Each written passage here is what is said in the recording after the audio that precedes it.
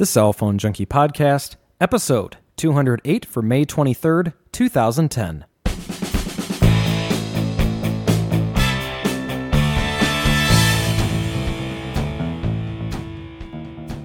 NotesEVDO Rev B shows up, using your phone while traveling, and how about a nice cup of Froyo on these warm spring days?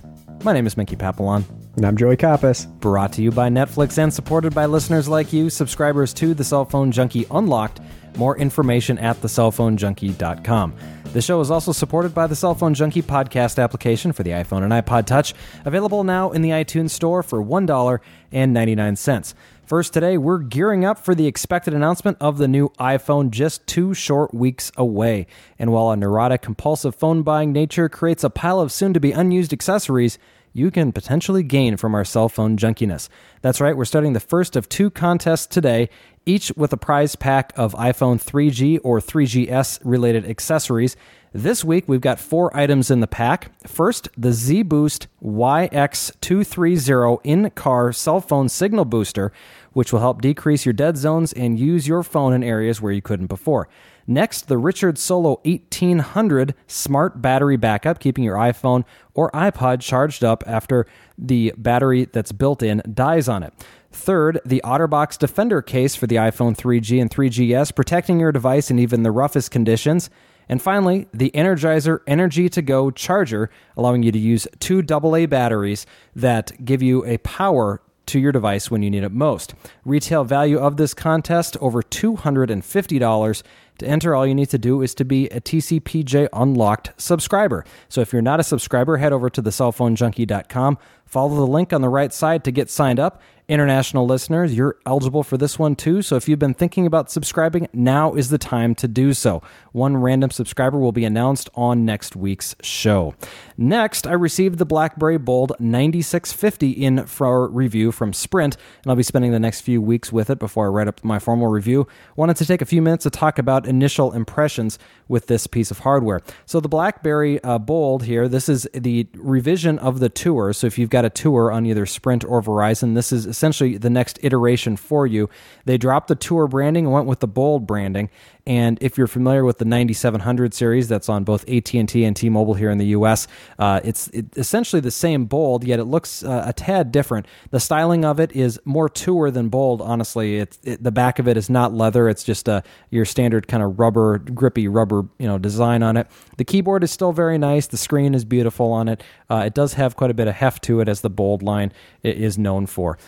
The speed of this device is one thing that I noticed that is probably, I don't know, one of the most annoying things for me so far, and I'm just not finding it nearly as fast as the original 9700 Bolds were. So I'm not sure if that's just an issue with what I have for service here, which is Sprint, and I've got terrible Sprint service, to be honest, and it just bounces back and forth between the 1X and the EVDO, or if it's something else. I've been trying to do some testing to isolate that, using it on Wi-Fi only and whatnot, but for whatever reason, the speed kind of seems to be the Achilles heel for it at this point. Like I said, though, the form factor is very nice. The keyboard is fantastic. I use an 8530 Curve on a regular basis. That's the newer version of the Curve, and I've got that one with me every single day. And to move from that to this keyboard on the new Bold here is so nice. They've done a great job with that. So I do like the keyboard very much. As far as features on it, if you've got a Tour, you're familiar with most of the built-in things, though this one does have Wi-Fi in it. Also has that 3.2 megapixel camera with a flash in it, which is a very nice camera. This one also has 512 megs of memory in it. This is the first BlackBerry to make that upgrade from the 256. So out of the box, it comes with over 300 megs available for installation of applications and also storage on the device, which is very high for the BlackBerry line. For those that have BlackBerries, you know that you have been definitely restricted by the amount of memory on this, and so the 512 is very nice. Also, something that Joey and I figured out earlier this week, and this was Joey's thought to ask me to do this, is that this is a world device, so it does have a SIM card slot in it, and you can use it roaming around the world. It comes with a Sprint SIM card built into it, which is always kind of funny to look at. But what you can do then is take this device, take the SIM card out, and pop in any SIM card. Doesn't matter who it is. AT&T, T-Mobile. I used one from TruePhone, and it is unlocked, so you can use any SIM card in it. Granted, it will only use 3G bands if you are outside of the U.S., so you've got to have the 2100 megahertz for the taking use of 3G built into it. But it did pull up Edge on the device and was able to make a phone call. So kudos to you, Joey, for reminding me of that one. But overall, this device, like I said, I'll hit a formal review of it in the next couple of weeks, but I want to get some more time with it. Overall, I would say it's a pretty good device, and for those that have been waiting to make an upgrade, this is probably the one for you. Cool. I really do like that form factor. I mean, it basically now kind of has all the current latest generation features all into one device now that they were kind of fragmented with the latest Curve and the latest Tour. They just weren't exactly the way they should be, because the latest Curve has Wi-Fi, but the Tour doesn't. The latest Curve doesn't have EVDO Rev A, and the latest Curve has the optical trackpad, whereas the Tour didn't have that either. So they were kind of like, there was some advantages to the Curve that the Tour didn't have, which doesn't make any sense if you have a quote-unquote flagship product. So now everything that you've got in the current generation E530 is now available in the new Bolds. So that's what's pretty neat about that. Some of your, the lagginess could be because of your low signal area. Hopefully they can fix that up with the software update. It seems like every time you get a new BlackBerry out, the first software generation is a little rough around the edges. Yeah, definitely. I think that's one of the big things too, is just seeing what they've been doing with the OS. I mean, it's come from, this is essentially a revision of BlackBerry, was it 4.7, which was a revision of BlackBerry 4.5. I mean, it's just, they just keep building on top of this thing. And so as it kind of just gets bloated, I guess is the best way to put it. But it is nice to be able to see that you've got so much memory on it. You can install a lot of applications, and I think I've got a good 5 or 6 on here so far, and obviously not very many, but the ones that I use regularly, obviously the Google Talk for instant messaging. WhatsApp is a great application for those that want to do free messaging between devices such as iPhones. There's also an application for BlackBerry, so you can message people for free with that, as well as Google Voice, getting that integrated. The Twitter client that BlackBerry has out there, Foursquare, Slacker, Slingbox, all these fun applications. They are easy to install, and I like the BlackBerry app world. It makes it very convenient to do a lot of this stuff. One thing also that I'm trying with this one, I've never tried with a BlackBerry, is using a service called PDA-Net. And this is not new for those that have liked to tether your devices in the past, but PDA-Net allows for either USB or Bluetooth tethering with the device. You can't do the Wi-Fi thing where you take and you make your own mobile hotspot, but Bluetooth still seems to fit the bill as far as what I'm looking to do, which is essentially launch this application on the phone itself and then go onto your computer and do a connection. On the Mac, it's pretty easy. You just go in and you set up a Bluetooth connection to connect to the device, and then you set up essentially a new network, 3G network with it. It takes 2 seconds. Sounds a lot more complicated than it actually is. And then you're off and running. You just hit connect and you're tethered. And it works really well. So far, so good. Like I said, this is the first for me with the BlackBerry, so I'll be hopefully testing this out a little bit this week as I'm out and about doing my thing. But one thing I will say, though, is I don't think I'm ever going to see speeds as high as this thing is capable of, because with the Bluetooth, you're restricted to essentially 1 megasecond, which, although I don't know that I'd ever see that with Sprint, but certainly could get a little bit higher. It certainly can, Mickey, because I saw Storm 2 tethering on Verizon's official, and I was getting a sustained 1.3 megabit on a download. So, it's definitely capable of more than that. I now tried this with the 8530 Sprint Curve and could not get the connection to work. I don't know if it was the phone restricting it or something was crazy, but it just, I tried every single different modem driver possible, and I just could not get that one to work for me. Yeah, we'll have to compare notes here because it's pretty simple here. So we'll see what's going on with that. But anyway, nonetheless, if you're looking for a new BlackBerry on the Sprint network, this one was just announced this past week. And so if you want to pick it up, you can head over to sprint.com. And again, we'll be doing an official review on it within the next couple of weeks. Also this week was the Zeg Spark, a portable power station, allowing for 2 USB devices to charge from it. It's a 6,000 milliamp hour battery. 6,000 milliamp hours charges up to 4 iPhones on a single charge of this thing. So we'll see how it stacks up with some testing. But essentially, all it is just a brick, and you plug things into it. So, but kind of a neat thing, a different way of going about it. It's a more of a universal thing than getting specific devices that have to plug into, say, mini USB or micro USB ports. So we'll see how that one works. And finally, coming up this Tuesday, TCP/J Unlocked show number 51 will be released. We're talking about EVDO Rev B, simultaneous voice and data over Rev A, and what that actually means, and also what's happening with the LTE upgrades from the different carriers. So make sure you're subscribed to get it. And of course, if you're interested in winning our contest, you need to be subscribed. So head on over to thecellphonejunkie.com to do so. In the news this week, for the first quarter of 2010, handset shipments rose by nearly 14% year over year, according to iSupply. While Android shipments are rising, even the popular Droid can't seem to save the continuous fall of Motorola's market share. They fell 2 slots down to number 8. Nokia, Samsung, RIM, and Apple, on the other hand, all saw increases versus the year-ago quarter. Well, the FCC has said that they're adopting rules that would allow mobile broadband providers to offer services on a 25 megahertz band of spectrum that's been controversial because of interference concerns from satellite radio provider SiriusXM. The FCC on Thursday voted to amend the Wireless Communications Service Spectrum rules to include mobile broadband uses in addition to fixed wireless services previously permitted. The Commission's action to free up the WCS spectrum for mobile broadband use is the first step in the plan to find 500 megahertz of spectrum for mobile broadband over the next 10 years, a goal outlined in the agency's national broadband plan that they released about 2 months ago.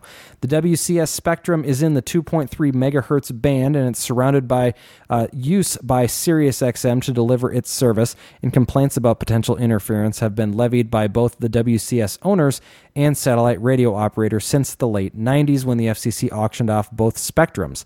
Comcast and Bell South were among the big winners in the WCS spectrum back in 1997. This one, it could mean a lot of things. We've got 500 megahertz of spectrum that they're looking to find here across all sorts of different bands in the next 10 years. And ultimately, it's going to create, hopefully, if the FCC has their way, a broadband plan that will allow for ubiquitous roaming on broadband across the entire country. And I think if we, hopefully we'll see this as the kind of the breakthrough for that, this first 25 megahertz of spectrum that they're taking a look at. I do see an issue, though, here in the 2.3 megahertz band. This is definitely going to be, this high frequency range is starting to get into territory where you've got to be very, very careful with how you implement a network, because the waves are getting very small at this point. And eventually they're going to be, having issues penetrating buildings and whatnot. So you're going to maybe see some problems with that. But nonetheless, this is 25 megahertz of spectrum, off to a nice start for the FCC. Yeah, and it's been kind of contentious because, anybody who has adjacent spectrum knows that, interference becomes an issue. And the satellite radio terrestrial repeaters are pretty low power, and they're fairly important because, like in most major metro areas, they have 1 or 2 of these. So there's not a lot of coverage as far as that goes. So any interference they do experience will be pretty detrimental to the actual customer of SiriusXM, depending on which network they're on.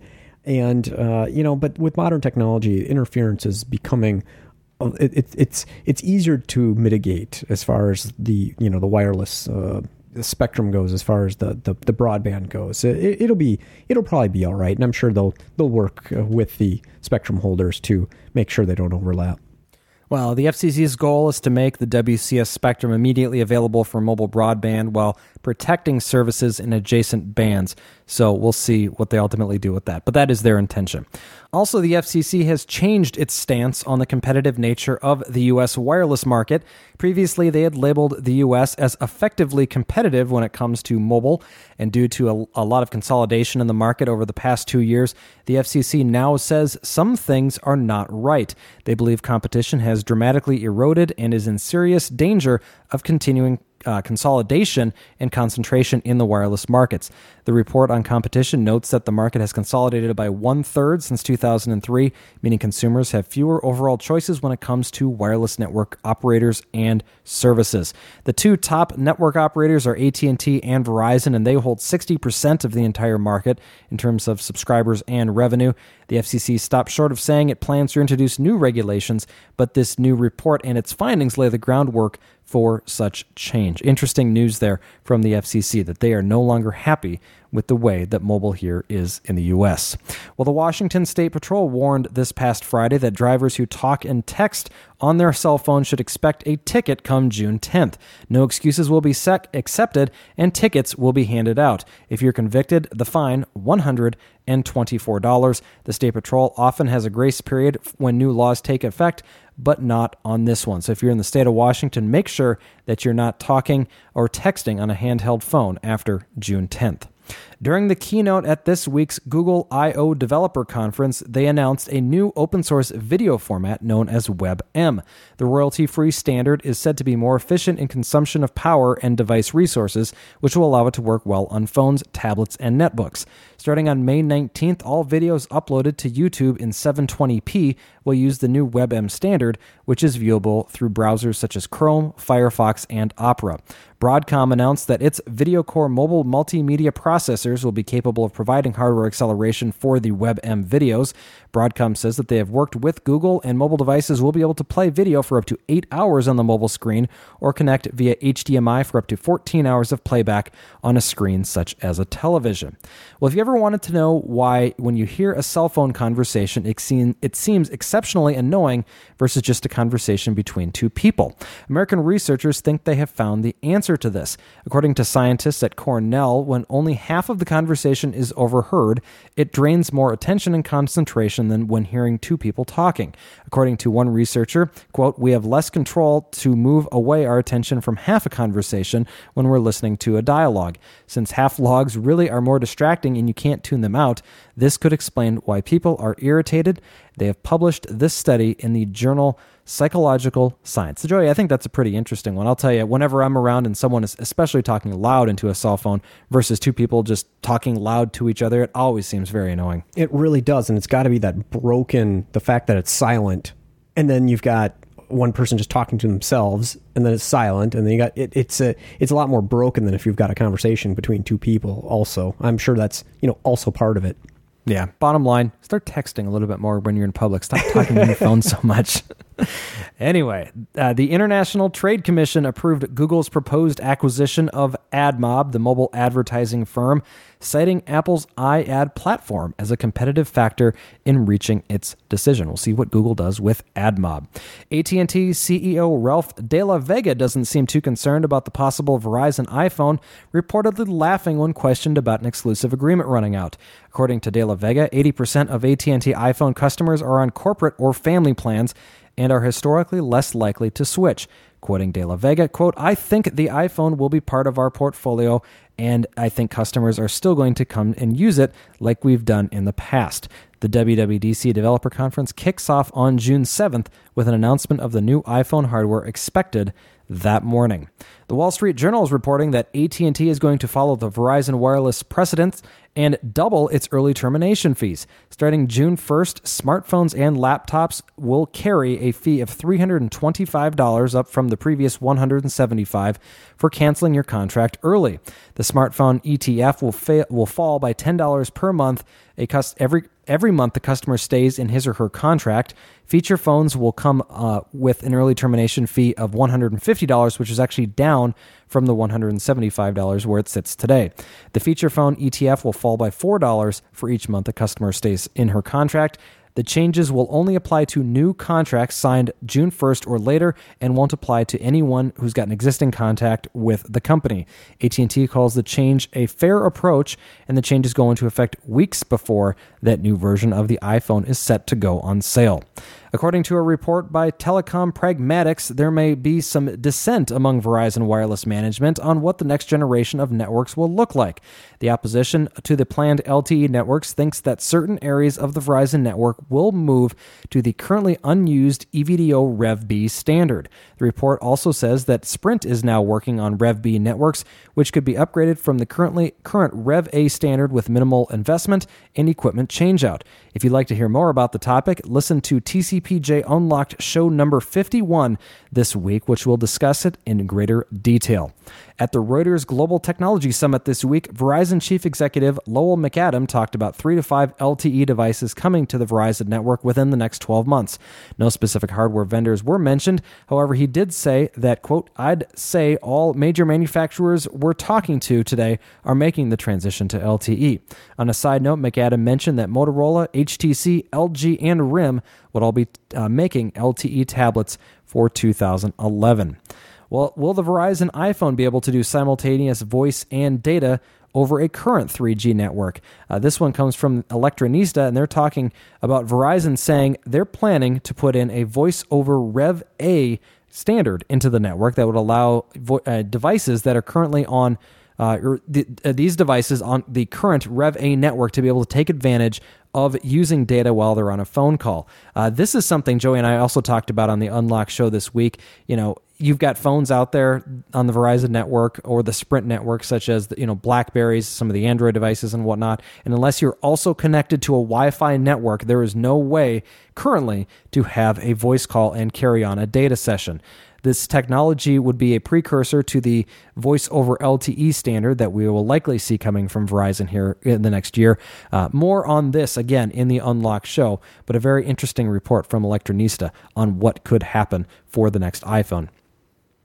Sprint recently indicated at a public event that it's evaluating future technological choices for its CDMA network. Sprint's VP of Device and Technology Development said, "We want to future-proof our network, and we want to leverage all assets in such a way that it offers us the lowest cost per bit." Sprint said that it is open to LTE, and Sprint's WiMAX partner Clearwire recently said that it will standardize on the best technology and can switch to LTE if it needs to.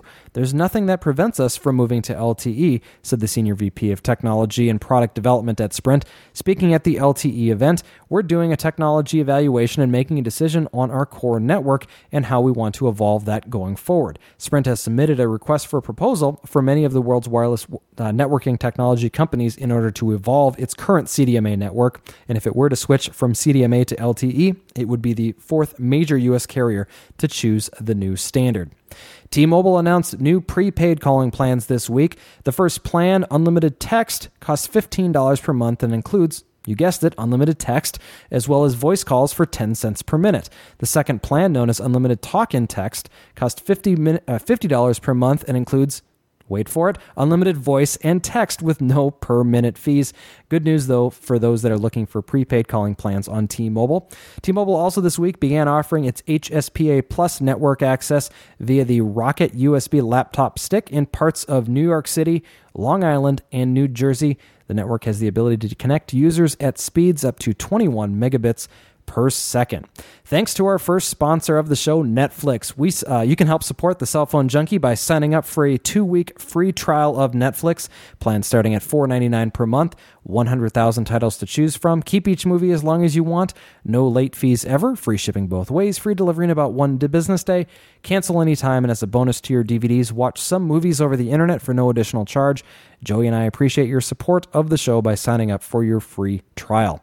Well, this weekend I watched some Bill Engvall comedy via DVD that I had received from Netflix in the mail, just what the doctor ordered after a rough week at the office. So good stuff there for me. Mickey, I continued to watch X-Files. I'm kind of a one note here, unfortunately. However, I do see there's a bunch of cool things I saw on the Instantly New this week. I see a bunch of new South Park seasons, and they have some Beavis and Butthead available to watch now instantly, and some Reno 911 more seasons are now available. So I'll be having some new stuff here to watch this week. Yeah, always fun. There's always great stuff that's coming out. They never rest on their laurels. They're always releasing great stuff, and we love Netflix. They do a great job, and obviously, anytime you're looking for something, you can always find it, whether it's a DVD just a day away or in the instant streaming online. Well, if you're interested in the WebOS on AT&T, but you're not a fan of the the Palm Pixie Plus is headed to AT&T. There's a teaser page that states it'll be going on sale June 6th. No word yet on pricing or if it will come with the free touchstone that the Pre has. According to the O2 UK website, the Palm Pre Plus and Pixie Plus will be on their way to the United Kingdom before the end of the month. 18-month or 2-year contract pricing for both devices was also released, starting at £49 and dropping to free based on your service plan. The guys over at XDA Developers spent the weekend poring over the details of the official Windows Phone 7 ROM and have seen references to what appears to be an upcoming device known as the HTC Mondrian. Specs appear to include a 4.3-inch WVGA display, 1.3 GHz Snapdragon processor, and 3G connectivity on CDMA. Today, T-Mobile announced 2 new colors for its T-Mobile BlackBerry family, the BlackBerry Curve 8520, coming now in both fuchsia red and also BlackBerry Bold 9700 with Wi-Fi calling now in flash white. The BlackBerry Curve 8520 Fuchsia Red is available online in select T-Mobile retail locations for $50 with a 2-year service agreement. The Bold 9700 in white will be available on the 26th for $129 with a 2-year agreement. Both these devices will have the software upgrade to 5.0.0.586. So make sure you pick one of these up if you're looking for a new BlackBerry on T-Mobile. The new BlackBerry Bold 9800 got some pictures released this week. Some great things coming with this one, too. Again, this is Joey's phone, I think. This is the slider BlackBerry. If you remember, we talked about it just a few weeks ago where you've got a slide-out keyboard underneath it. And Joey, this one's got a touchscreen on it, too, so it could definitely be for you. This is interesting. I'd rather have the clamshell by far, Mickey. The slider, that's not right. so much. That's However, right. This, I had a theory a few weeks ago, Mickey, when we first saw OS 6, that we may see all BlackBerry OS 6 devices being touchscreens. And when we saw the pictures of the clamshell one, they didn't show anybody using a touchscreen. However, with some of the images of the OS we saw, that kind of led me to believe that was the case. And now that we see a touchscreen on this device, now I really think we may see all BlackBerry OS 6 devices be touchscreens, other than like the real low model, like curves or below. I don't know how I thought it was a slider that you wanted. Of course, it's a clamshell. You've always had clamshells up until the Centro. Anyway, this one is the best I can describe it for those that have not seen these pictures. And link in the show notes if you want to check it out. It's kind of like a Storm meets a Pre meets a Bold. So it's on screen, obviously touch screen, so you don't have to slide it open to type on it. So you can type on it, probably portrait or landscape. The only picture we have here is showing it in landscape. But then it slides down a la Pre style, and it's got a Bold keyboard underneath it. So it's definitely going to be one of the new OS 6 devices here. And we'll see what happens with this one. No specific details or anything other than it's a 9800, and it's been all over the web here today for the 23rd. So check that one out in the show notes if you like Blackberries. The Nokia E73 Mode coming to T-Mobile next month. This one appears to be a successor to the E72. If you've got an E72, this one looks like a little bit smaller. It could potentially take over for the spot that we saw in AT&T with the E71, and T-Mobile picking this one up. Looks like a release date sometime in mid-June. They mentioned June 16th as the date, so we'll see what happens with that one, and then coming later in the month to stores. So we'll see what happens with that one here. But the E73 Mode could be the next Symbian device for you on T-Mobile. Engadget released photos and specs this week of the HTC Wildfire. It's an Android 2.1 device running the same 528 megahertz processor as the Hero. The Wildfire has a 3.2-inch QVGA screen, 5-megapixel camera, and all the other standard features.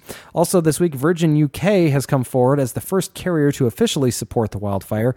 Expected to have a price point of around €250, the Wildfire is slated to debut in Q3 of 2010. Well, Cox Cable has been working on putting together their own network here in certain parts of the United States. They've got test networks around in certain areas of the Phoenix area, plus Southern California, among others. And someone picked up a Cox Cable, a Cox Wireless Hero on eBay. So this was an interesting one here. Craigslist. They purchased this Hero off Craigslist, which had Cox branding all over it. And this was a kind of a scary one, though. After this person picked this one up, they took some pictures of it, sent it over to Android Central, who then posted them up. And just a day or two later, the Cox folks showed up at this person's door and paid the person to take the Hero back. So apparently what was happening, they're giving these devices out to I think, what they call friends and family to test out their networks. And so someone obviously decided they didn't want it anymore and sold it on Craigslist, or maybe someone lost it and, then the other person who found it sold it. However it is, it got into the hands of somebody who then got it leaked out here. So an Android device on Cox. We'll see what happens with this one and what eventually happens with Cox. As a side note, I've been working back and forth with Cox to try and find out more information. They're being fairly secretive with it right now. And so I'm hoping to work with them as we get closer to the time when they want to launch their devices and their network, so we can get some exclusive information on that, because it does look interesting. I'm a Cox cable customer here. They're the primary cable operator in Arizona, so I would greatly love to see them where I can consolidate my phone bill by adding their wireless services on. The T-Mobile MyTouch 3G Slide was announced. It will be available June 2nd at T-Mobile retail stores and select dealers. The availability on the 16th comes from or on T-Mobile.com. It will be available in 3 different colors, black, white, and red. The MyTouch 3G Slide will be available for $180 after a $50 mail-in rebate with a new 2-year agreement. So you're looking for a Desire, but you want a QWERTY keyboard for it? Well, the HTC Vision could be the Vision in your future. The Vision is a 3.7-inch WVGA display sideways or landscape slider with a 5-megapixel camera and a 1 gigahertz processor. This thing literally looks exactly like the Desire with the keyboard underneath it. So we'll see what happens ultimately with this one, but it looks like it's headed for T-Mobile. Not sure if that means T-Mobile in Europe or T-Mobile here in the US. Also this week, the Motorola Shadow, a device that could be another successor in the Droid line on Verizon, got leaked out. It's about a 4.1 to 4.3-inch WVGA display with an 8-megapixel camera, 720p video recording, and a TI OMAP 3630 processor. Looks like it'll be capable of outputting 1080p video thanks to the PowerVR SGX 530 GPU and also being as thin as 9 millimeters. Not sure anything else on this one, but it looks like it will be out later in July. Specs are very similar to the HTC Incredible. This one just from Motorola. The Samsung Bada OS is about to arrive in the UK on Vodafone, the Samsung Wave being the first device for it, and it will launch June 1st for free on a £25 per month or higher plan and a 2-year contract. Key features on the device include high-resolution display, 5-megapixel camera, and GPS. Well, software news in a moment. First, a word about another way you can support the Cell Phone Junkie. If you enjoy this show, so why not help us out by subscribing to TCPJ Unlocked, the bi-monthly premium podcast. For only $5 per month or $45 a year, you can help keep us bringing you the latest in cellular news each and every week. Sign up is easy. Visit thecellphonejunkie.com. Click the link on the right for TCPJ Unlocked, then click subscribe to premium content and follow the instructions to get signed up. Thanks to everyone who is already supporting us with their subscription. Another side note on this one too, this is the subscription that you get for the Unlock show is all manually done. So once you subscribe to the show, you're going to get an email from me that explains to you how you can set up any client that you have to download the shows. It's a premium show, so it requires a username and a password. And so as soon as I get your subscription, as soon as it comes through, I'll send you out the information on how you can get pulled into iTunes or any other podcatcher or anything like that. But it's an interesting proposition. This is something very different for those of us that have never had a paid podcast before. And so just, sometimes it takes a little bit of time. I'm always there to help you out. I was working with someone until late into the hours on Friday evening, getting them set up to download the show on, I don't even remember what service it was, but they were trying to figure out how to do it. And, I'll be there to help you out. So don't worry about if you get subscribed and then you go, okay, now what? I'll help you get it all set up so you're getting each and every show on time. And thanks to everybody, again, who has subscribed to it already. More news from the Google I/O conference out of San Francisco. The announcement of Android 2.2, also known as Froyo. This builds on Android 2.1 Eclair and offers a number of improvements. The largest feature is the built-in support for tethering and Wi-Fi hotspots. It also has a refreshed home screen, adding permanent links to phone, web, alongside a menu key.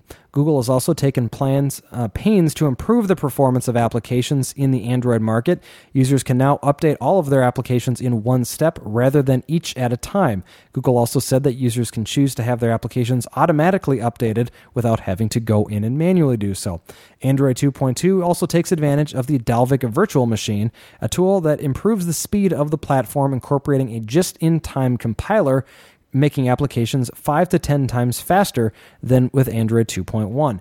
2.2 is now more Microsoft Exchange friendly, including features such as auto discovery, contact sync, and improved security controls. Google says that it has boosted JavaScript performance in the browser to make it faster as well. The browser now includes Adobe Flash Player 10.1. Some of the new APIs in 2.2 will help move user and application data from device to device. Among other new features, Android users will now be able to store apps on the external memory instead of the device's internal storage. This should allow for larger applications, which will include more advanced games. The Google app market also has long had a web component to browser applications, but now users can choose an app from the web-based market, and the phone will start downloading the app automatically. Additionally, Google will be offering a streaming music service.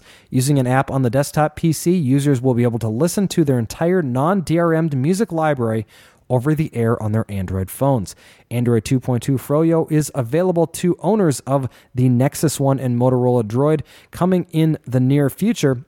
In fact, they said that the Nexus One would be getting the update within a few weeks, and lo and behold, it hit the developer units that were handed out at the conference just this weekend. It also appears that people have dug into it and have actually found the link to where you can download this code or download the update and get it installed on your device. So if you do not have a developer Nexus One, you are still able to download it. Boy, Joey, this is a big announcement here. And, the Google I.O. conference had a lot of news come out of it. I don't know, it kind of gets me excited again for Android. What do you think? I think it's great. It's obviously, whenever we've got a new update, we've got a lot of new features, and I know there's a ton of things behind the scenes that really aren't on the front end that they improve upon. I mean, there's just so much to it, and it's obviously great for the consumer. Well, if you've got one of the other current Android devices, you'll probably be able to get an update for it sometime in 2010. They're saying that all phones released within the past 5 months will be getting the Froyo update. So that means the Desire, the Incredible, the Evo, the MyTouch, and all of these devices will be getting it. As far as older versions, it's kind of hit and miss at this point. The Android team has already confirmed that the HTC G1 will not be able to upgrade to Froyo. It doesn't have enough memory to hold the new OS. And what about the next version? Today is Froyo, tomorrow is Gingerbread. Google says that Gingerbread will be released sometime in the fourth quarter of 2010. I find that a very touching coincidence. They'll be just coming up on the holiday season. Google giving us Gingerbread. Adobe introducing Flash Player 10.1 pre-beta for Android.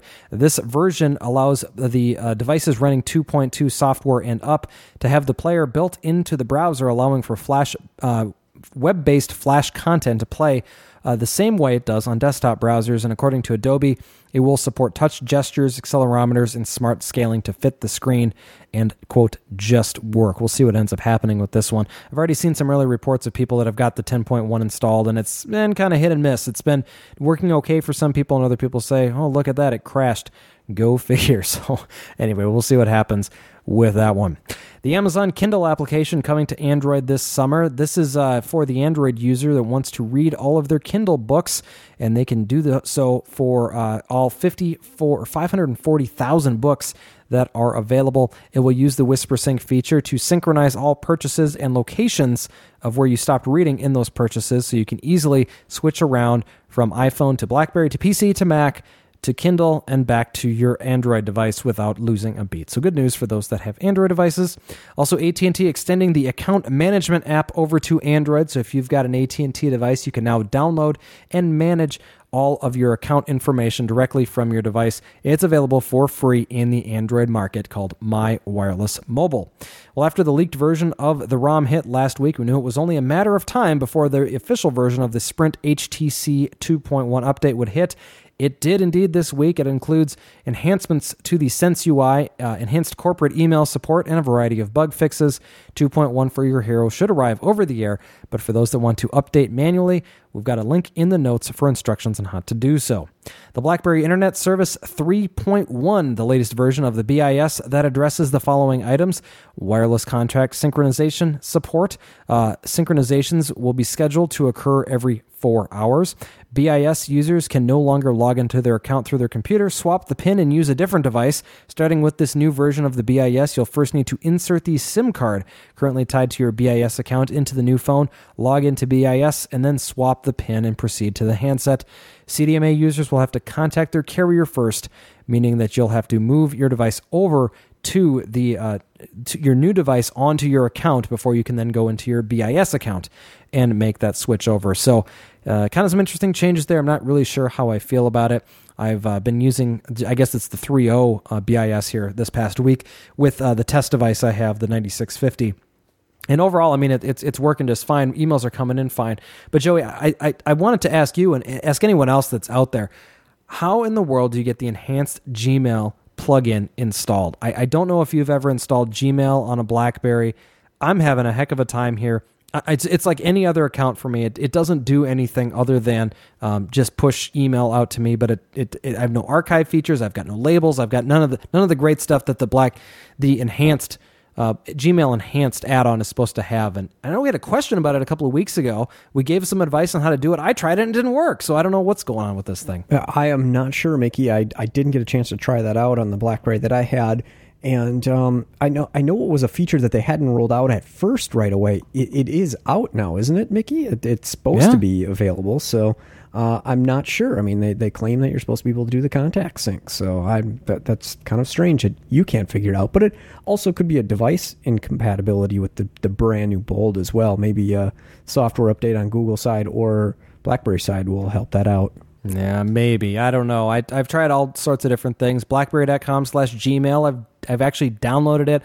I'm looking at it sitting here in my add-on services list. It's on the phone, but it's not connecting with the mail and making it work. I don't know. I spent enough hours on it. I just finally gave up and said, whatever. I'm just using the regular mail client and dealing with it. So anyway, nonetheless, a little bit annoying. Though I have got the new Twitter application working very well, and there has been an update. They released it this week for those using the BlackBerry beta version of the Twitter application. The update adds requested features including geotagging tweets, shortcuts, usability enhancements, and editable retweets. The updated application will include a safeguard warning the user when he or she is sharing personal information such as their PIN or phone number. The update can be downloaded from the BlackBerry App World.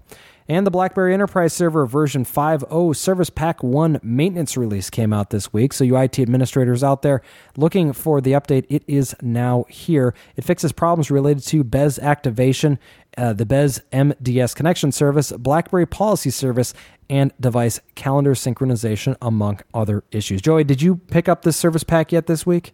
No, not yet. I'm not sure when I'll get that scheduled. So, and I actually didn't find it specifically states that I can use it on my BES Express. So the version numbers that they required in the README document wasn't what I had. So I've got to do a little bit more research on that. Okay, well, you can download it and you can get the update directly from blackberry.com/downloads or the link that we throw in the notes. One of the new items that has been found in the latest build of the iPhone OS, that is a page that allows for configuration of internet tethering. Interestingly, the page directs the customer to contact AT&T, possibly signaling the impending addition of the service to the iPhone here in the United States. We'll see what happens with this one. AT&T has been holding out on tethering for us here for quite a while.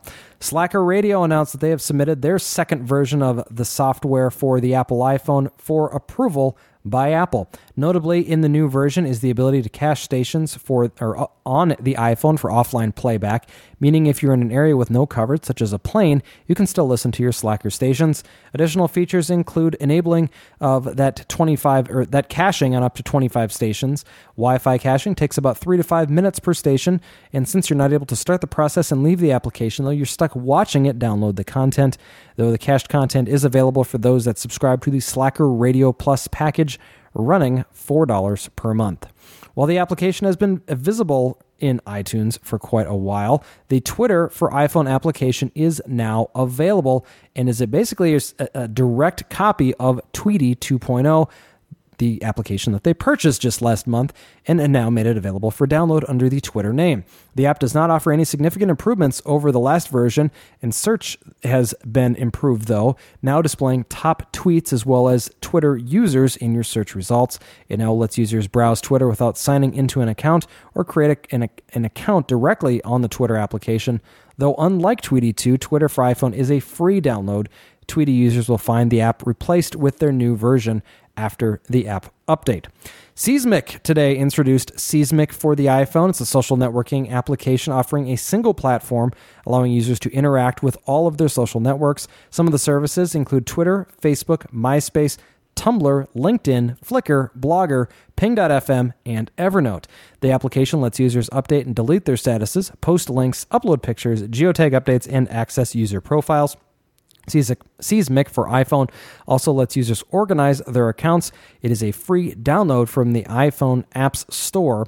And interestingly, you heard that I said Evernote in there. Well, guess what? Seismic and Evernote have now created a very neat thing here. You're reading through your tweets in the Seismic application on the iPhone, and you find something that you want to save. There's a button at the bottom of the page. You click on it and say send to Evernote. It launches your Evernote account on the device and then saves it to there so you can follow up on it later without having to favorite device or favorite post there to read later. So kind of a neat thing. I'm a big Evernote user, and so this was a fun one for me to find today, and so I wanted to pass that on.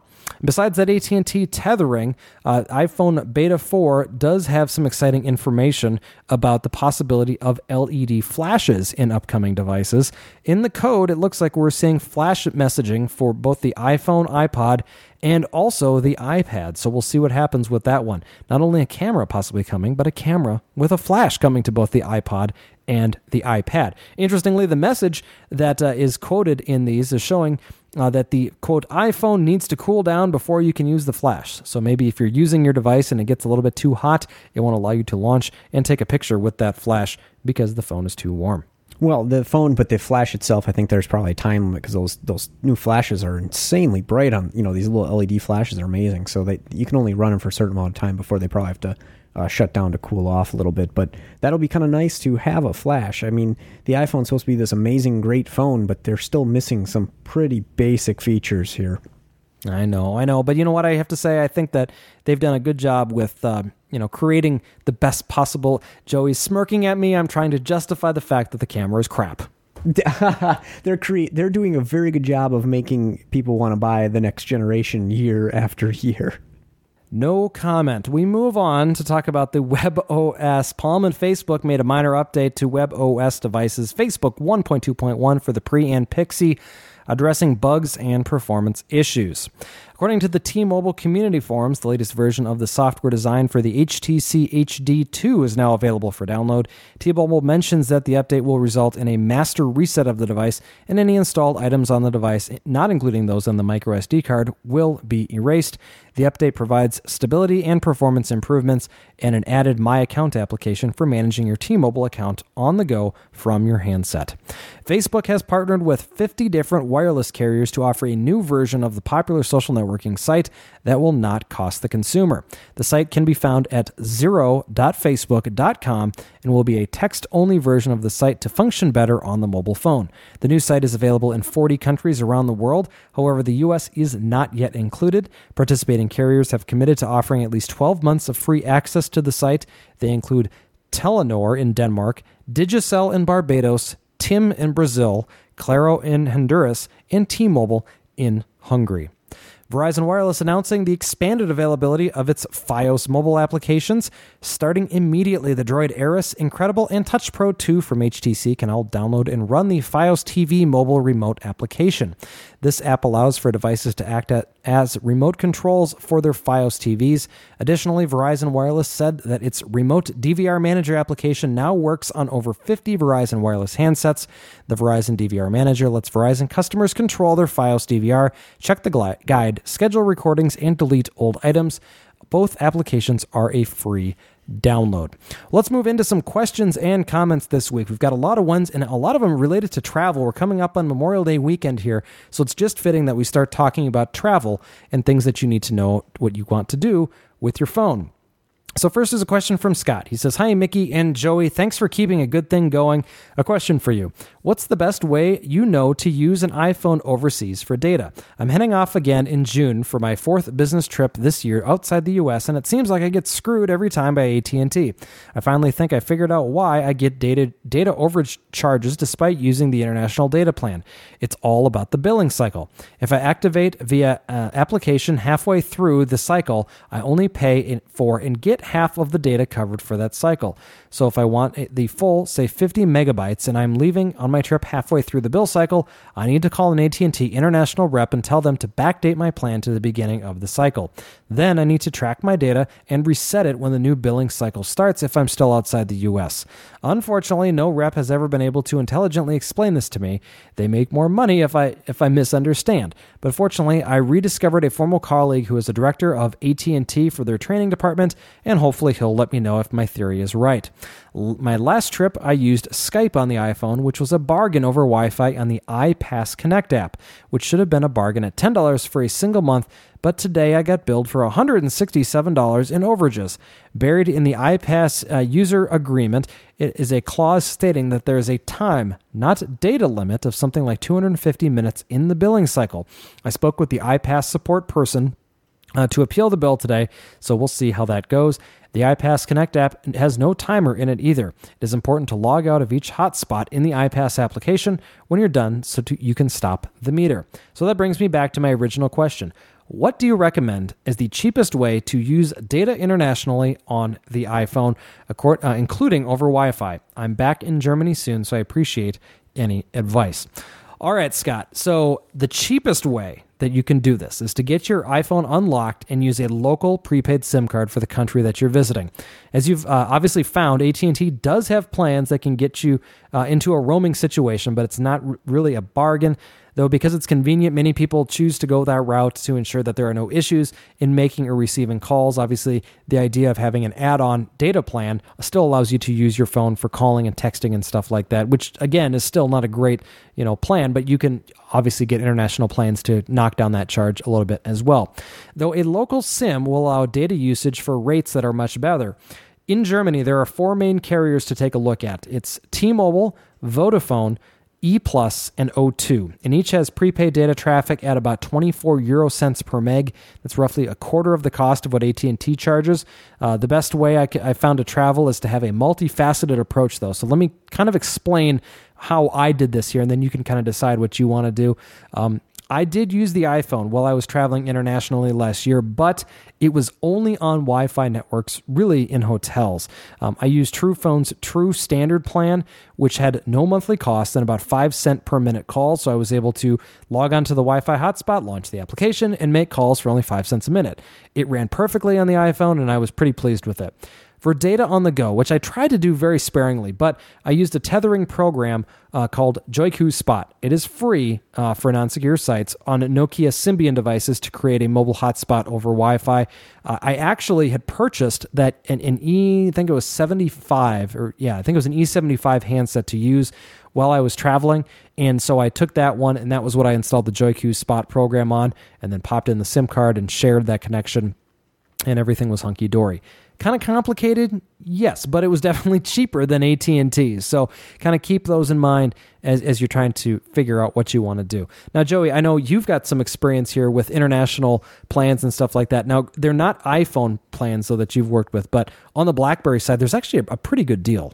Yeah, I've got Sprint and both Verizon offer international services for BlackBerry if you have a Tour, a Storm, or whatever the dual mode devices that they have for BlackBerry. So there's the 8830 on the older side, and then the new Bold, of course, as well. It's $70 a month for unlimited international roaming data, and with some of these brand new devices, they actually have 3G capable as well. So that is another option. That's a nice flat rate, and you don't have to worry about unexpected data charges. Yeah, that's a pretty nice way to go, I think. But for the iPhone, I would say either do what you do, suck it up, and pay the money to AT&T if you don't want to mess around with anything else.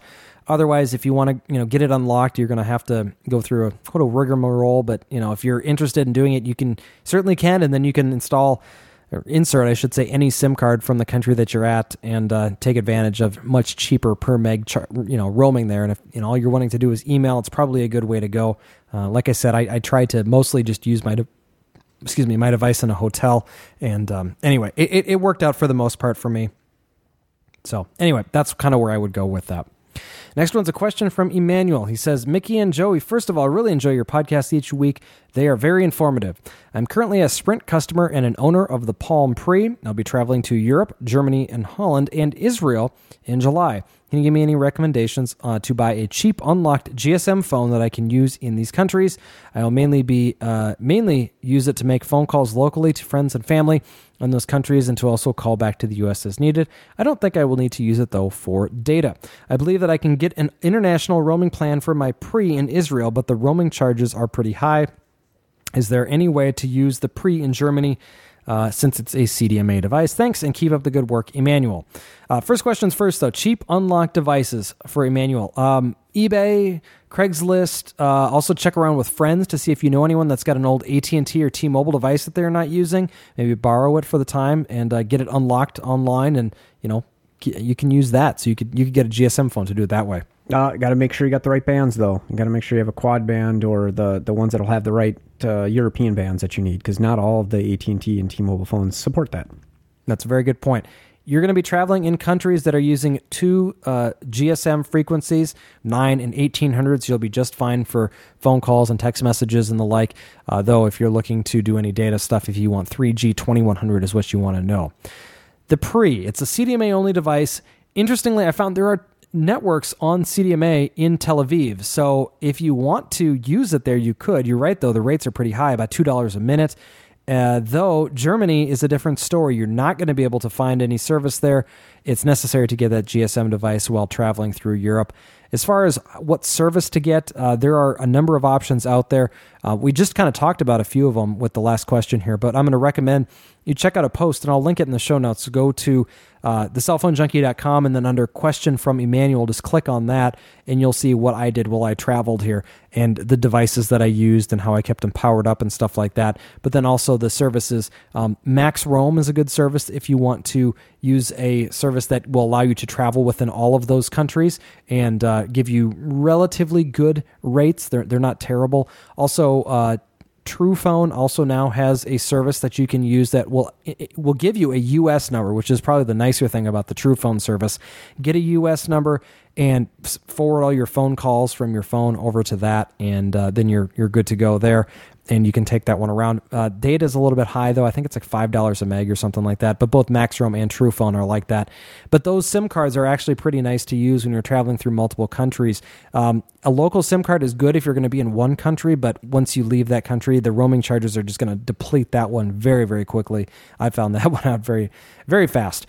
And then also, like I said, as far as devices that are out there, check online, see if you can find someone. If all it is, if truthfully all you're looking to do is make phone calls, find yourself a T-Mobile or AT&T device that someone's not using.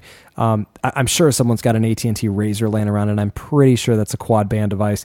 So you could use something like that. Just get it unlocked online, and you'll be good to go. So a lot of different options there of things to do. But like I said, I'll put a link in the show notes here so you can see what I did. Again, complicated, yes, but it certainly worked, and I had no problems with what I was doing with it. So there you go. Next is a question from Ryan. He says, as you know, we can only sync one Exchange account with the current version of the iPhone software. Do you know of a way I can sync my Google Calendar and contacts other than with Exchange? I need to sync my work stuff, and it's only Exchange. I still need my Google data as well. Any help would be great. Thank you, Ryan. Okay, Ryan. Well, the official way that Google wants us to synchronize all of our information is through the Exchange functionality that they have, though that requires you to set up the Exchange account on the device, and if you've already got one through your work, that is not going to work. But I'm going to put a link in the show notes anyway in case you are interested in setting up your Google stuff on your iPhone.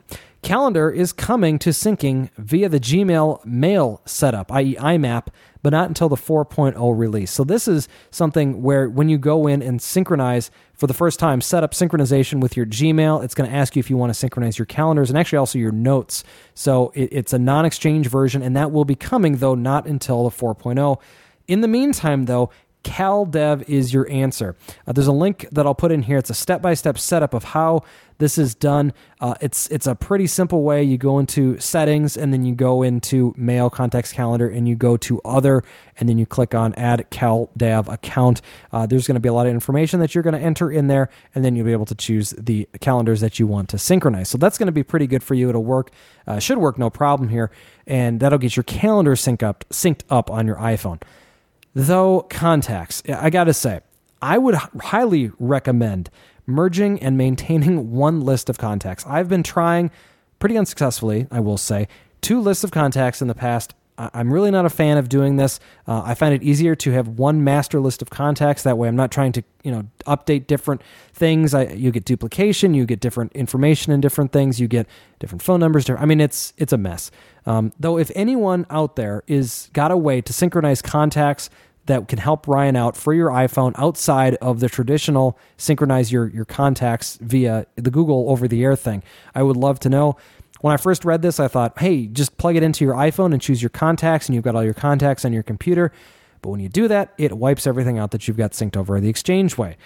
I don't know really how to do this other than to say, go to the web app and click on contacts. That seems to be about the only way I can think of to do it. And again, I like one list of contacts. I feel like I'm one person. I need one list of contacts, one calendar. It works better for me, Joey. Well, I don't do real well. Sometimes I'm calling you on numbers where you don't want me to be calling you. No, I'm just kidding. I don't ever do that. But I don't know. Any other thoughts for Ryan on this one? No, I really don't, because it is very complicated and difficult to do to maintain these, separate accounts without the phone supporting multiple Exchange accounts, because that's the way, Gmail really supports this stuff, which is nice. It does now support it, but now we're really showing the limitations that we only have, one account available. Yeah, there's, boy, I think we should, we'll see something come with this, and like I said, you'll be able to get at least the calendars synced up here. But yeah, it's a little bit tough when you're trying to do that. Maybe time to try and figure out a consolidation method. Well, aren't we going to see that with OS 4, the multiple Exchange account support? So. That's what I mean. But you're going to eventually see it. But I'm trying to think of how this is going to work with contacts.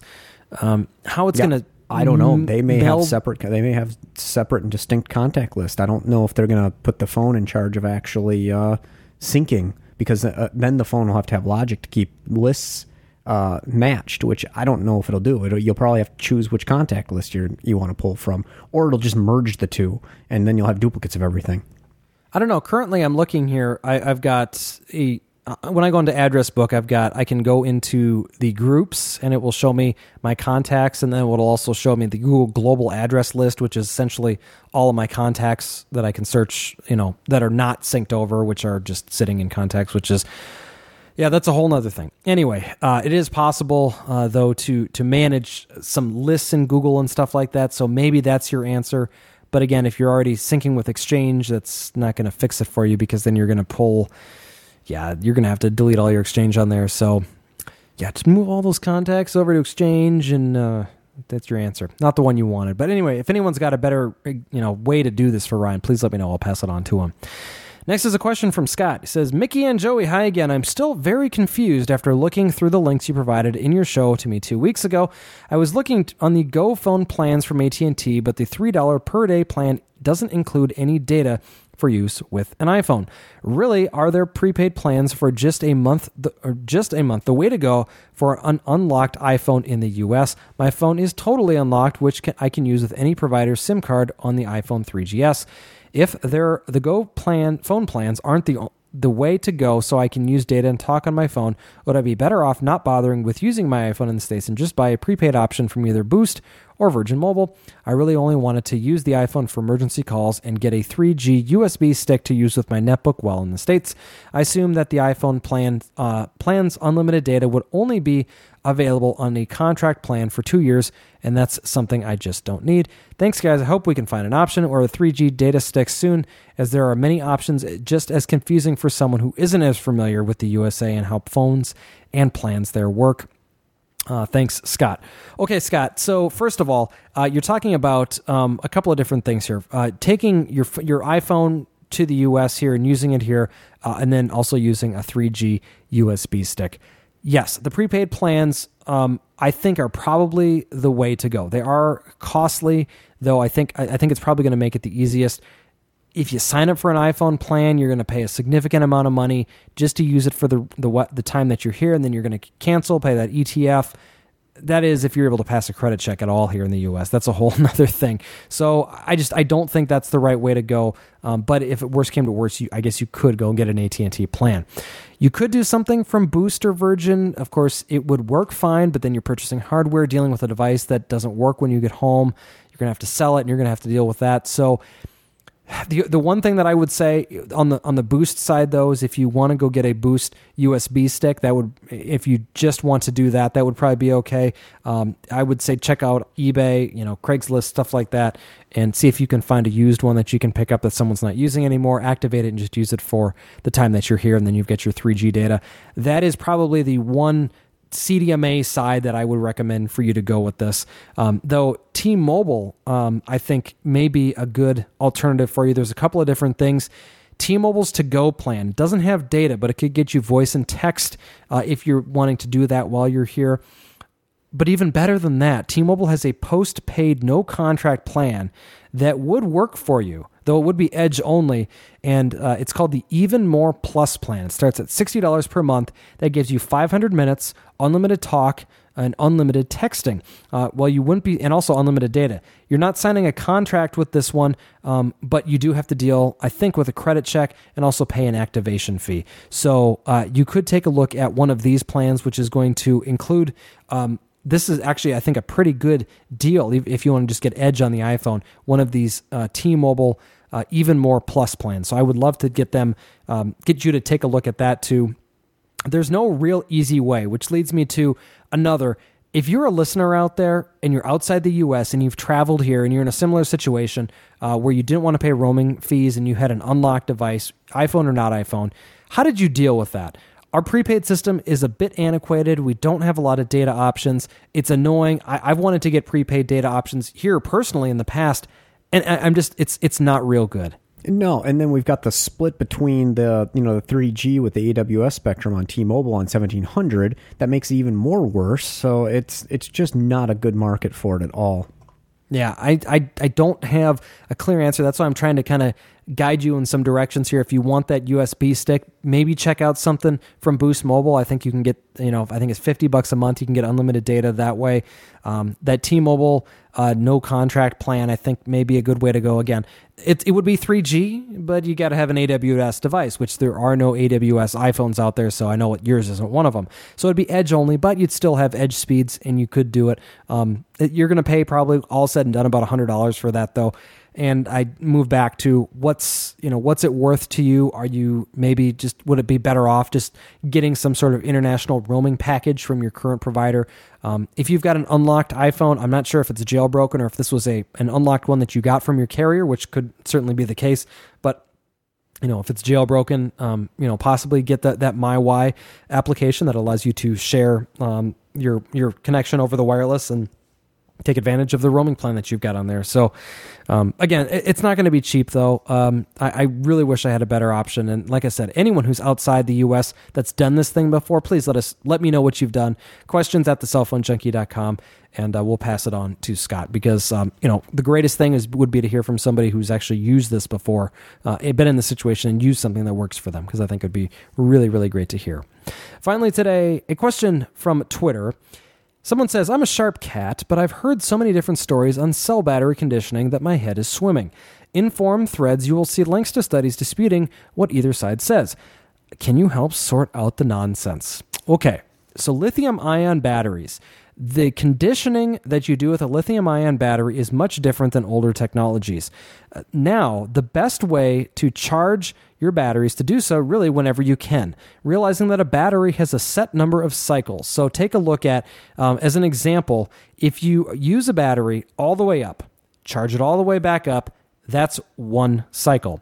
If you use it till it gets down to 50%, charge it back up, use it till it gets down to 50%, then charge it back up. That's the same one cycle. It's essentially a collaborative amount of time or percentage that this battery is being used. So most phone batteries nowadays are rated for approximately 300 cycles. So as a user of multiple devices, I charge all my devices pretty much every night. I never have had an issue with my battery, essentially because I'm using them part of the way down and I'm charging it back up. I've had devices that have been in service for up to 3 years now. My wife's iPhone is a perfect example. It's still working pretty much okay. It's starting to feel the effects of being an older battery, but it's really not all that bad. I mean, she oftentimes forgets to charge it at night and can go a second day, really no problem. The one thing you never want to do with your battery is charge it up part way, unplug it, and then use it. You'll get into a problem where the phone will start to fail prematurely. This happens a lot of times when you've got car kits where you're charging it up for just like 20 minutes while you're on a drive. The phone will rarely get charged up if you use these types of services. I would say using them occasionally is okay, but it's just not a real good way to go. You always want to charge it all the way up on the lithium-ion battery. There's no quote-unquote memory like you have with the nickel cad and nickel metal hydride batteries, but this is a much better way. The battery technology is much better, and it's much better for the battery if you keep it charged up all the way, use it, charge it up all the way. You're not going to hurt it by charging it up a lot. No, and it seems like it is possible for the memory or the reporting of the battery to the device itself. If you do that kind of thing where you're talking about, Mickey, where you kind of charge for 20 minutes at a time and never top it off, it'll get a little out of sync. So it won't show you actually the correct battery level, and that's why you want to top it off. I would say when it comes to conditioning, and going back to the word conditioning, I when I first get a battery, I try and, I as soon as I get it out of the box, it gets plugged into a charger. And even though I'm playing with it and doing a lot of things and whatnot, I'm still charging it, to get it all the way charged up. Then I will typically use it as far down as I possibly can. So I'm trying to kind of give the battery the idea of the range that this thing can have. So I will charge it, almost discharge it the entire way and then charge it back up. I may do it a second time. Sometimes I don't. I always try and do it once. And after that, it's okay. Like a laptop battery, I would also recommend I don't know if you can remember it every month, good for you. But if not, every couple of months, discharge the thing all the way down. Just run it dry. If you can, let it sit there for a little bit, an hour or two, then plug it back in and charge it all the way back up. It's really going to help the lithium ion. You may not notice it, but I guarantee it'll be like 5 or 10% better, just because, as Joey says, the mental hurdle that you have to get over from using your phone and then all of a sudden watching it go from like 50% to 10% makes you feel like your battery is shot, and it may not be shot. It may just be, like he said, a reporting thing. So it's something where if you are nice to your battery and you've got this, I call it a battery regiment, where you can keep it, you charge it up all the way when you plug it in. I mean, I will go as so far as, plugging in something and leaving a phone at home while I leave, so I don't have to unplug it prematurely. I know I'm weird, but I like to make sure that the batteries are treated with care. I'm hesitant about third-party charging solutions. I like to use traditional either accessories that are made for the device or the power cords that come with them. You can run into problems too if you charge up with power sources that are not made for it. I think, Joey, we've talked about this in the past. Maybe you've got a device that charges at half an amp and you plug in something that's, an amp. It can sometimes, be a little bit much for it. It could be, yeah, and it really, really depends on the device and what you're charging it with. It's speed can be a factor and design, and of course, most of the current phones kind of can take whatever current they're provided with and kind of appropriately use it. So it seems like now we don't have to quite worry about being over current or too little current. But again, Mickey, I do recommend going with the OEM charger that you get with the device. That's usually the best way to go. Yeah, I think that probably makes sense. So anyway, it comes with your phone, so may as well just use it, right? So that's the easy way to do it. Good questions this week. I like those. Lots of informative things. And so if you want to get in touch with us and send us a question via email or phone call, questions@thecellphonejunkie.com is the email address, or you can give us a call, 203-3734. And remember, if you want to get entered into that contest, subscribe to the Unlock Show, and you will be entered to win that prize package. Over $250 in value, so it's a pretty good deal. Anyway, Joey, thank you very much, as always, for your time. We'll talk to you later. Thanks for listening. For more information about the stories you've just heard, visit us at thecellphonejunkie.com.